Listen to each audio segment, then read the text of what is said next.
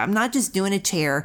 I am doing something for myself inside. It's, there is something about creating, and, it just kind of feeds the soul. I don't know any other way to say it. I don't know how to put it into words, but yeah, definitely.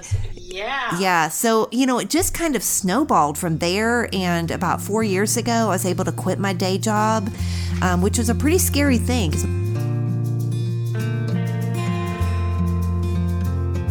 Welcome to Zestful Aging, where I interview inspiring and influential guests who are making their mark on the world and contributing to the common good.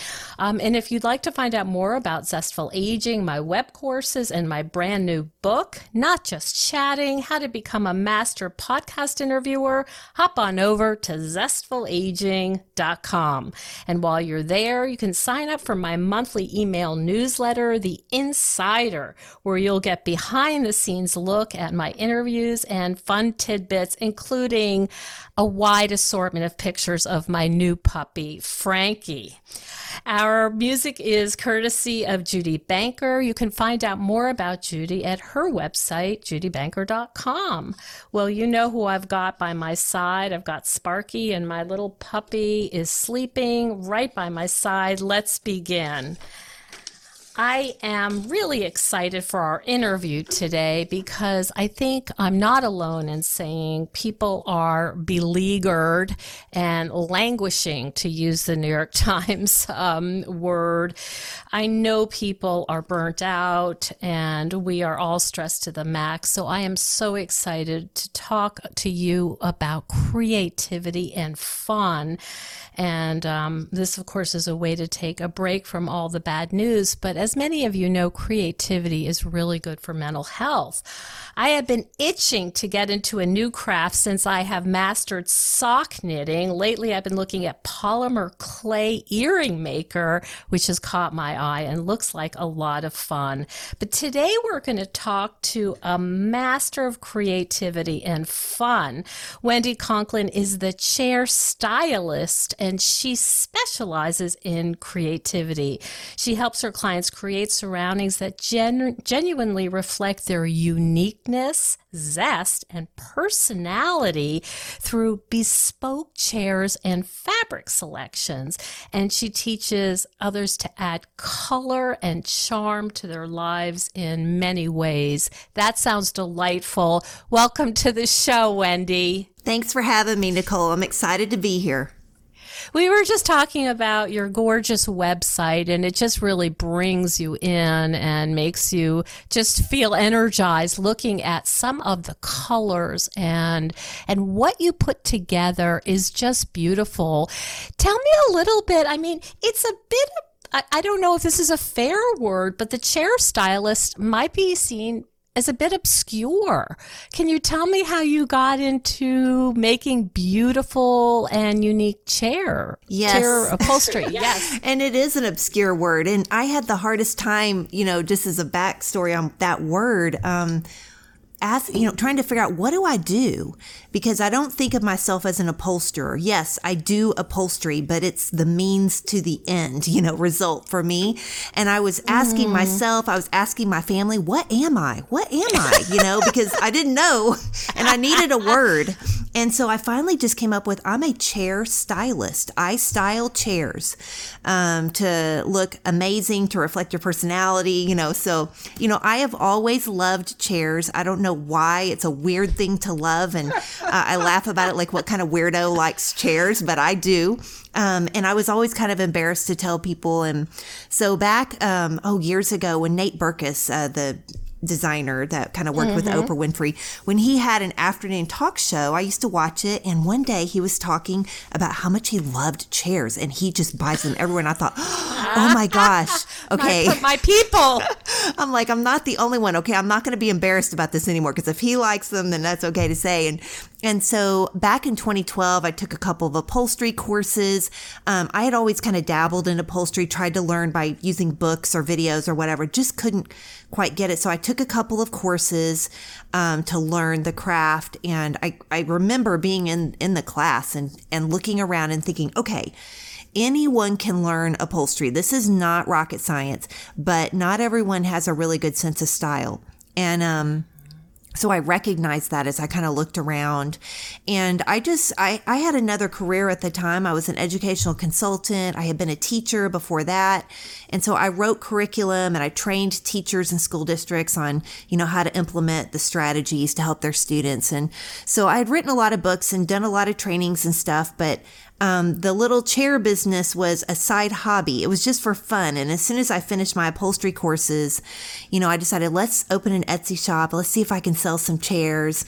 And within 2 weeks, I sold my first chair. And I was like, oh my gosh, okay, now I have to figure out how to ship this thing. Because it was going from Austin, Texas up to New York City, which is quite a long ways. And so anyway, I figured it all out eventually. And, and that kind of just, once you sell something like that and you think, oh my gosh, maybe this could be something. And so kind of validating. Yeah, it was kind of the journey. And so more and more as I began to take on, custom orders from clients and do more chairs and realize, ooh, I could make this into something. And there's such a satisfaction, honestly, in doing something with your hands. And, whether you bake or you garden or you create, whatever you create, there is something that it does to you. You're not just doing a chair in my circumstances here. I'm not just doing a chair.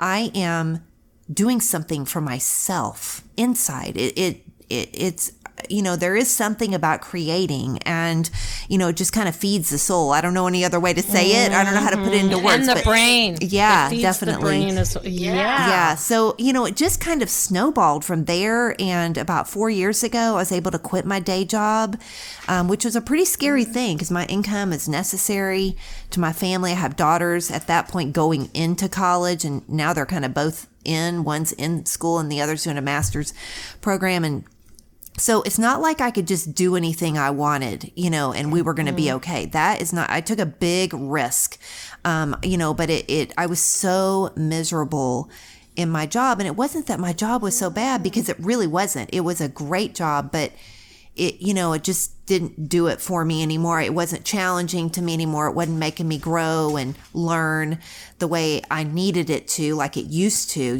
and so. How did you know, Wendy? Because this is a really important theme for women in our age range, is that they kind of know, but they're not really sure. Things feel a little stale. What were the indicators for you that you had this good job, but it wasn't really feeding your soul anymore? How did you know that? Oh boy, I was just miserable, honestly. And when you present, like I had to go present to schools, like I had to be on.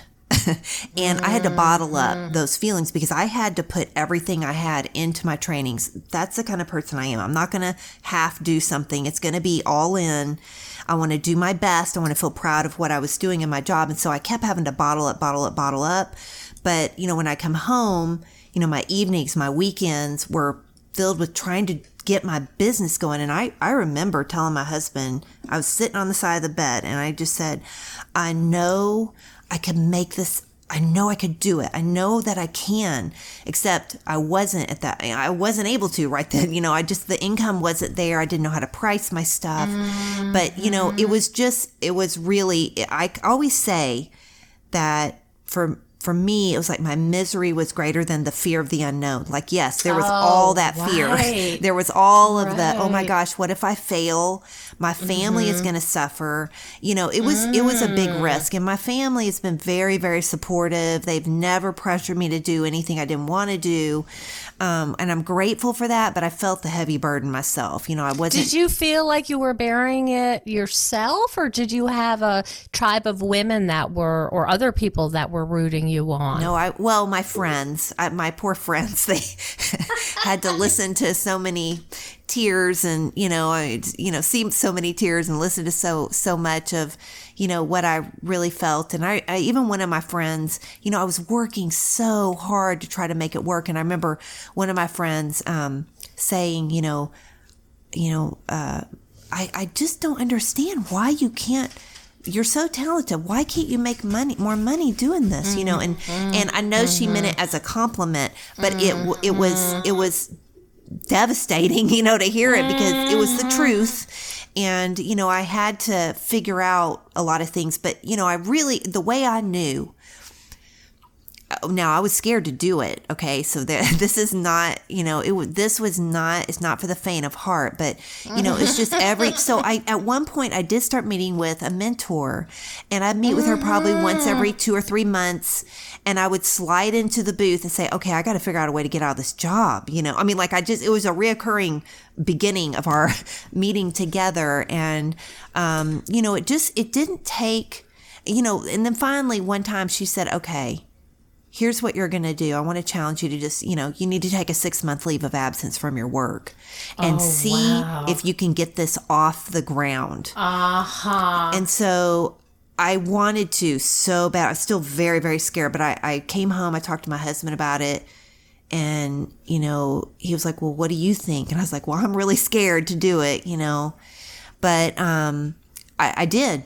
I decided, you know, I have to do this. Otherwise, I just don't want to go on. I can't continue feeling so miserable, you know, and so I did. At the same time, your kids were leaving for college, perhaps, and being aware of your mortality and all of that kind of stuff. Yeah, I mean, because you're getting older, and you're like, okay, if I don't do this, like, am I going to look back and regret that I didn't at least try? Even if I fail at it, at least I'll know, like, I gave it everything I had. And I think that was, you know, that's how I try to live. You know, my dad had regrets at the end of his life. He wanted to do law school, and he never went back. And I just don't want to live like that. Like, you know, we get this one chance here, and I want to try things, but you have to be smart too. And you got to be careful when you have people depending on you. But, you know, the way I dealt with it was, I thought of, okay, what is the worst thing that could happen to us if I failed?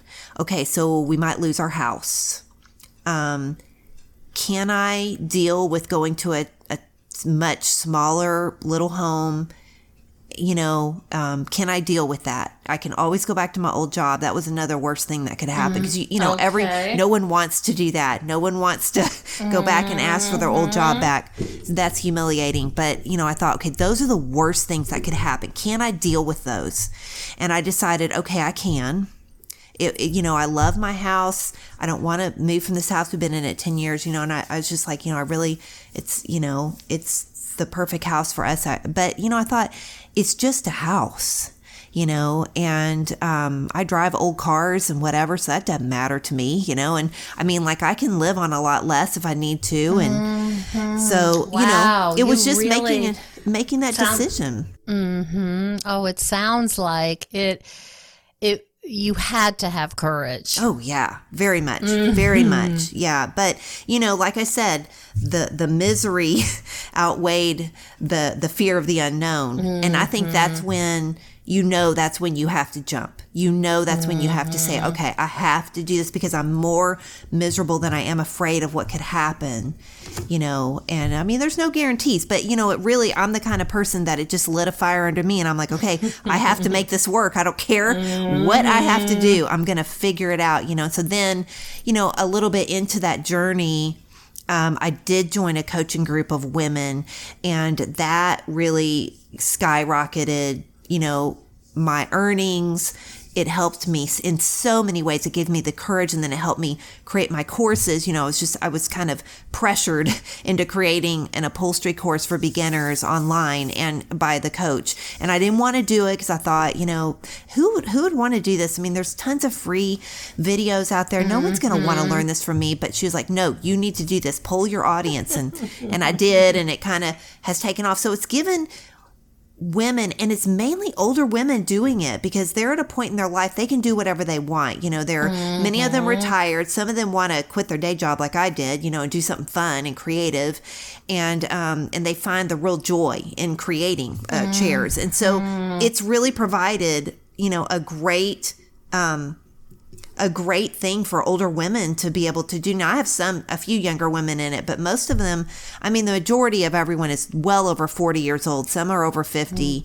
I even have some 80-year-olds in my course. So, I mean, I hope when I turn 80, that I'm still going to be looking, okay, what's next? What What's next? Else? Hi, listeners. A quick interruption to tell you about a powerful tool I actually rediscovered after 15 years that will help you with stress, anxiety, and depression. I'm talking about the meditations from Health Journeys created by trauma expert Bella Ruth Naparstak. When I had to have major surgery many years ago, I listened to these meditations and it was enormously helpful. Health Journeys meditations are a little different than the run-of-the-mill meditations that you can find on apps. They're scientifically created and are used in over 3,000 hospitals. I highly recommend them and I use them myself. You can go to zestfulaging.com or NicoleChristina.com and you will see a direct link. I hope you find them helpful and I'm interested in your experience. Now back to the show. So take me through the process, Wendy. It's funny. I was thinking of our conversation, preparing for our conversation. I drove down the road this morning to take my dogs for their hike, and there was an antique chair on the side of the road, and I'm sure I'm using the wrong word, but the weaving, was broken. And I thought, you could put a pot in there with flowers or whatever. And I was thinking, I wonder what Wendy would do with that. So what's the process for you? How do you find your chairs? Take me through the start to the finish. Well, I do find a lot of antique and vintage chairs online, like on Craigslist and Marketplace. I love going to flea markets and searching through things. I love junk stores. I do online auctions that are local, and then you bid online and then you just go pick them up when you win the bid. So those are really great things. So I find them all that way. The process, once I get the chair, I start thinking, sometimes I know immediately what I want to do. Other times, I have to sit on it for a while and really think through, what do I want? What could this become? Because, chairs all sort of kind of open to the chair to tell you what, Because it has a personality, kind of, unless I'm doing a custom order for a client, then that kind of dictates, okay, what's your surroundings? What do what is your dining room like, or what's your kitchen like, or whatever? And then we kind of build around that. Or if they have a blank slate, the chairs kind of build the theme of the room and everything else falls in line after it. But I see. Yeah. So it's a process of, okay, so once I have an idea, I hunt down fabrics. I take pictures of them. I look at them. I think about them. And hunt down fabrics means what? Because my sense, and you can correct me if I'm wrong, but if I'm looking, I made some murals out of stretching beautiful fabrics.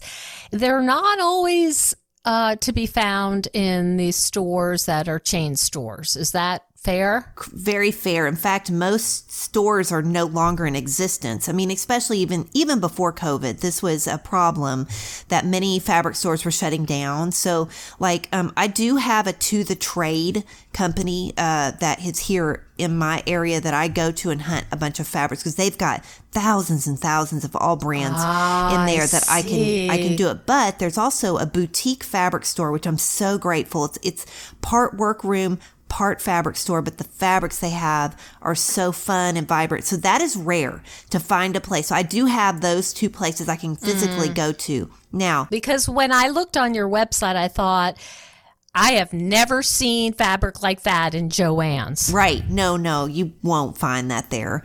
I mean, but there's also tons of places online where you can hunt for fabrics. I always say order a sample first before you order yardage, so that really what it looks like in person, because it can be deceiving, looking online. But so, that's an easy fix. Just order samples and be willing to wait a week or so to get them, Sure. But then, once you get them, you can start, pattern mixing. You can start, looking at paint. What kind of paint now are we going to go with once we have the fabric chosen? Do we want to add other patterns to it? Like if we have a floral, do we want to add a polka dot? Do we want to add a stripe? Do we want to do some checks? Do we want to do a geometric?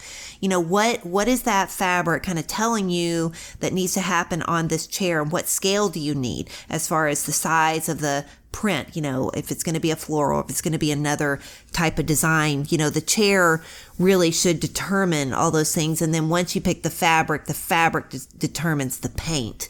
I see. So you kind of, there's a progression. Mm-hmm. Now here's sorry to be ignorant here, but you're not trying to match things like, oh, this is a chair from the 1920s. I have to be correct in terms of historical accuracy. Yes, I do not do that. Okay. I didn't think so, because I thought, I'm pretty sure those colors and those are pretty wild. And because this isn't about like restoring it to its Nope. It's original. It's actually making something totally different and using it as a starting point. Right. So you are reinventing that chair. You're giving it a new life. Upcycling chairs is great for the environment anyway, but it also, like I said before, it does something to you when you can create a look, when you can change something that really was not very attractive, quite ugly for some of these, and then transform them. You're transforming the chair, but you're transforming yourself too, and you're transforming your surroundings. It does all three of those things when you make it, and it's fun to think about possibilities, to eliminate. It's like the whole brainstorming process of, okay, we have all these selections. Now let's start using our deductive thinking and, taking some away and then you get down to 2 and then you look at it, you pin them on the chair and you kind of, take your time and you look at it. What looks better? Live with it a little bit. Now, I am sure you have run up against people saying, sort of the perfectionism, like, oh, I'm not sure, and what if it doesn't work, and it could be really bad. How do you address that? Because I think that gets in the way of a lot of people's creative process. Yeah, so, I think my answer to that is people should have in their rooms, in their homes, what they love. And if you love it, if it makes you happy, that's what you should do. You shouldn't go by, oh, this is what's in trend, this is what's trending. This is what the designers say you have to have, or this is what my friends expect of me. Or, this is what my husband, won't allow, or whatever it might be, I think you should go with the things that really light you up and bring you joy, and like when I walk into my dining room, it makes me happy. I have a lot of color in there. I've got a lot of different floral patterns on the chairs. I personally love that. It's not for everyone. And so everyone has their own unique taste. And so I like to give people permission to listen to what they love, and who cares if it's correct or not. If they love it, and that makes them happy, I can really get on a soapbox about this. I will tell you a very short, embarrassing story. When I was making some curtains for when my son was a baby, I was in a store with my girlfriend. She reminds me of this occasionally, and apparently I shrieked with glee in a very loud, inappropriate way because I found the perfect fabric. It had frogs on it and some other stuff, but I'm pretty particular, and I wanted to do something a little different, and I had looked at hundreds and hundreds, and when you see that pattern and when you see those colors, you just know. You don't have to think like, is this a good match with the carpet? You just it's electric. Yeah, your emotions never lie, and that's why you should listen to them. Yeah. Aha. Have you noticed that your taste has changed since you've started this? Are you finding that your what you used to get lit up by is a little bit different now? I think it does progress, just as I see new things, see new fabrics, and I'm like, oh my gosh, this is something that could be, really great in the room instead, of what I had. And so, I do change my mind, but it's good that I know how to upholster because I can just change it. It's pretty expensive to go hire an upholsterer. So I can do it very easily. So it's no problem. But I think to some degree, yes, but I think here's what I think it is. I think over the years, I have come into the fact that, or I've, I don't know how to say it, but I finally have relinquished, going with what I love and not being afraid of what other people think. If people, whatever, just not worrying about what other people think, just really going with the thing that I think looks beautiful. And so over the years, yes, that has definitely progressed because, it takes some courage to not worry about that, to paint the walls pink or whatever, you want to do. But when it makes you happy and you realize it's such a little change, it's such a little thing like a chair. And if you put some really fun fabrics and mix and match things and they're bright colored and it's maybe your favorite color and favorite patterns or whatever, if it makes you happy, it's such a little thing. And it's always the little things anyway, that make us happy. It's not the big things like we think anyway. So, being able to do this with my hands, there's that satisfaction, but there's the joy in seeing it day after day. So, yes, I change out my dining room chairs every year, when I think, oh, I really want to go with this other kind of look now. And it's not that I didn't like the other look. It's just, I want something new. I want something different to kind of recharge the batteries there, Beautiful. So I think what you're saying, and I just, want my audience to hear that this is accessible for regular people, right? Oh, yeah. You don't have to have 3 generations of upholsterers and, No. So I know that you have online courses. They're basic upholstery, like you get your staple gun and the brads and the foam, and this is how you do it? Right, yeah, and it's for beginners. So like any of the chairs that you see me do on my website, my dining chairs, simple French armchairs, things like that. I am not going to do any lazy boy recliner. Like that does not interest me at all. And I'm not going to do a great big sofa. I've done things like this and it doesn't make me happy. It's not, I like the quick transformation. So to me, it just takes a little chair to make a big statement in a room. And so that's kind of where I'm coming from. So I'm looking for that quick win. And so that's what I try to teach in my course. So as a teacher, my background is, you need to be able to finish something. So, I take it from a beginner standpoint. Here's how you strip a chair. Here's the tools you need. This is how you repair a chair. Here's how you paint a chair. This is how you hunt down fabrics. I even cover all that kind of stuff. But then we go back to putting it back together. So how do you reupholster the top and how do you do the seat and how do you put on the trim and all those little finishing touches. So it is not rocket science. Anyone can learn this. So I would like to encourage any of your followers who want to learn, definitely take a class. I'm partial to online courses because mine is pre-recorded, so you can always rewatch as much as you need. And the problem with my in-person classes, and the reason why I had to take 2, is because when I get home, I'd be like, okay, wait, what did we do? And even though I took notes and I took pictures, I could not remember.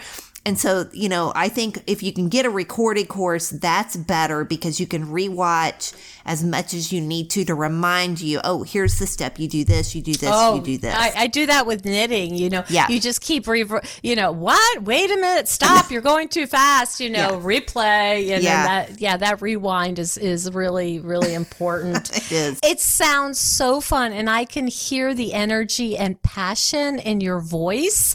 I will also say, being a big time thrifter, and we have an episode on that. Yeah. You can also find some beautiful fabrics in the Salvation Army on bolts and or like sheets or different kind of textiles that tablecloths, runners, all kinds of things. Yes. Oh boy. Listen, oh my goodness. That it's is dangerous. So much, it does sound dangerous. Wendy, can you tell people where to find you and learn more about this?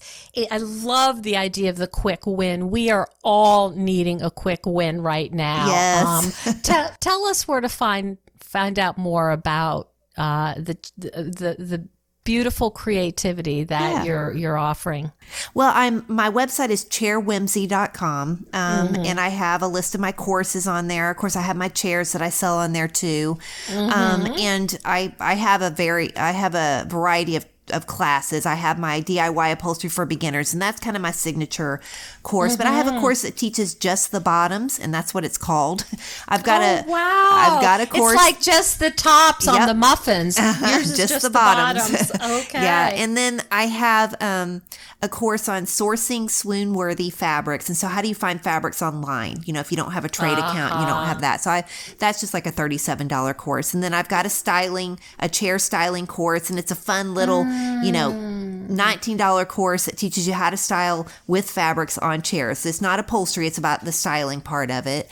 And then I have a business course for people who want to flip and do chairs as a business, like what I've done. So, but I have that. And I'm also on Instagram at Chair Whimsy and also Facebook at Chair Whimsy. So they can find me on all those places and Pinterest. So I'm on Pinterest as Chair Whimsy as well. So.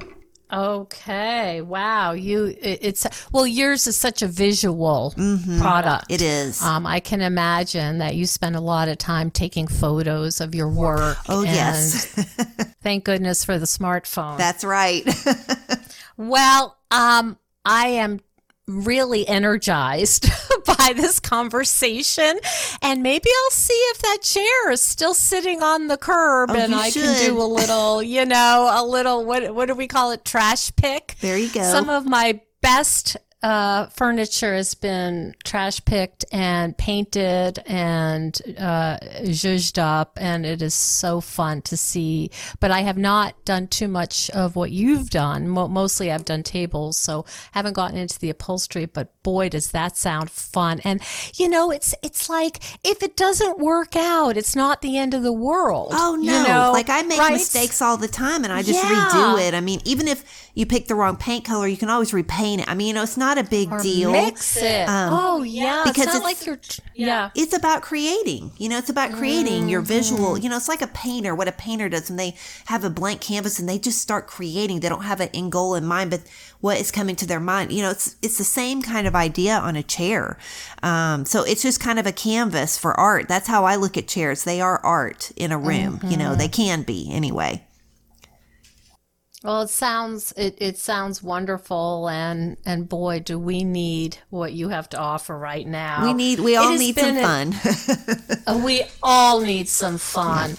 It has been an absolute blast talking to you, Wendy. I wish you continued success, and I'm just so impressed with your courage to go from, a stable, well-paying job to say that I can't live out my years like this. I need to take a leap, and that's not easy, but it sounds like you figured out a way to bring some courage to that. So I'm glad I did it. I'm so glad I did it. I am so taken by that, and I've really appreciate that. So thank you so much for spending some time with us today, and good luck with all of your chairs. Thank you so much, Nicole. I appreciate it.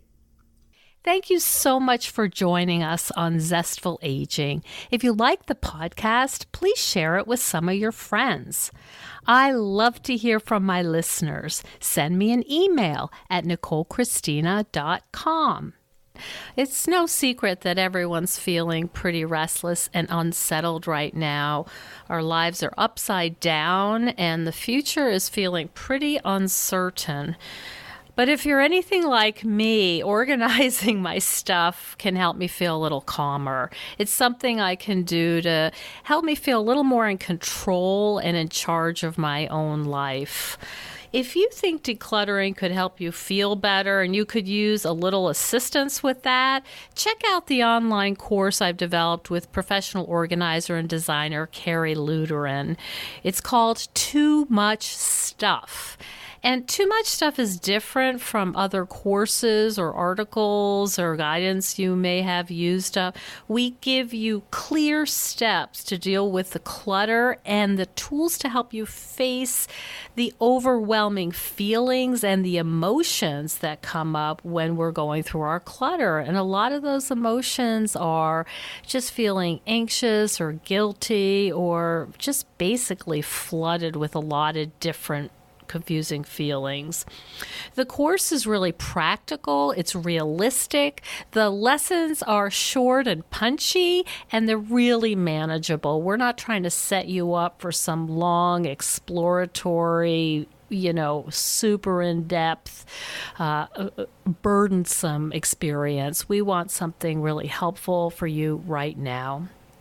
We all need help with our anxiety. So being surrounded by more calm and less chaos can really help. So now's a good time to clear out the clutter so we can focus on what's really important in our lives. So find out more at zestfulaging.com. You'll see more about this under the web courses tab. If you have any questions, just shoot me an email at zestfulaging@gmail.com. Thanks so much. And stay tuned next week for another interview with a fascinating and inspiring guest.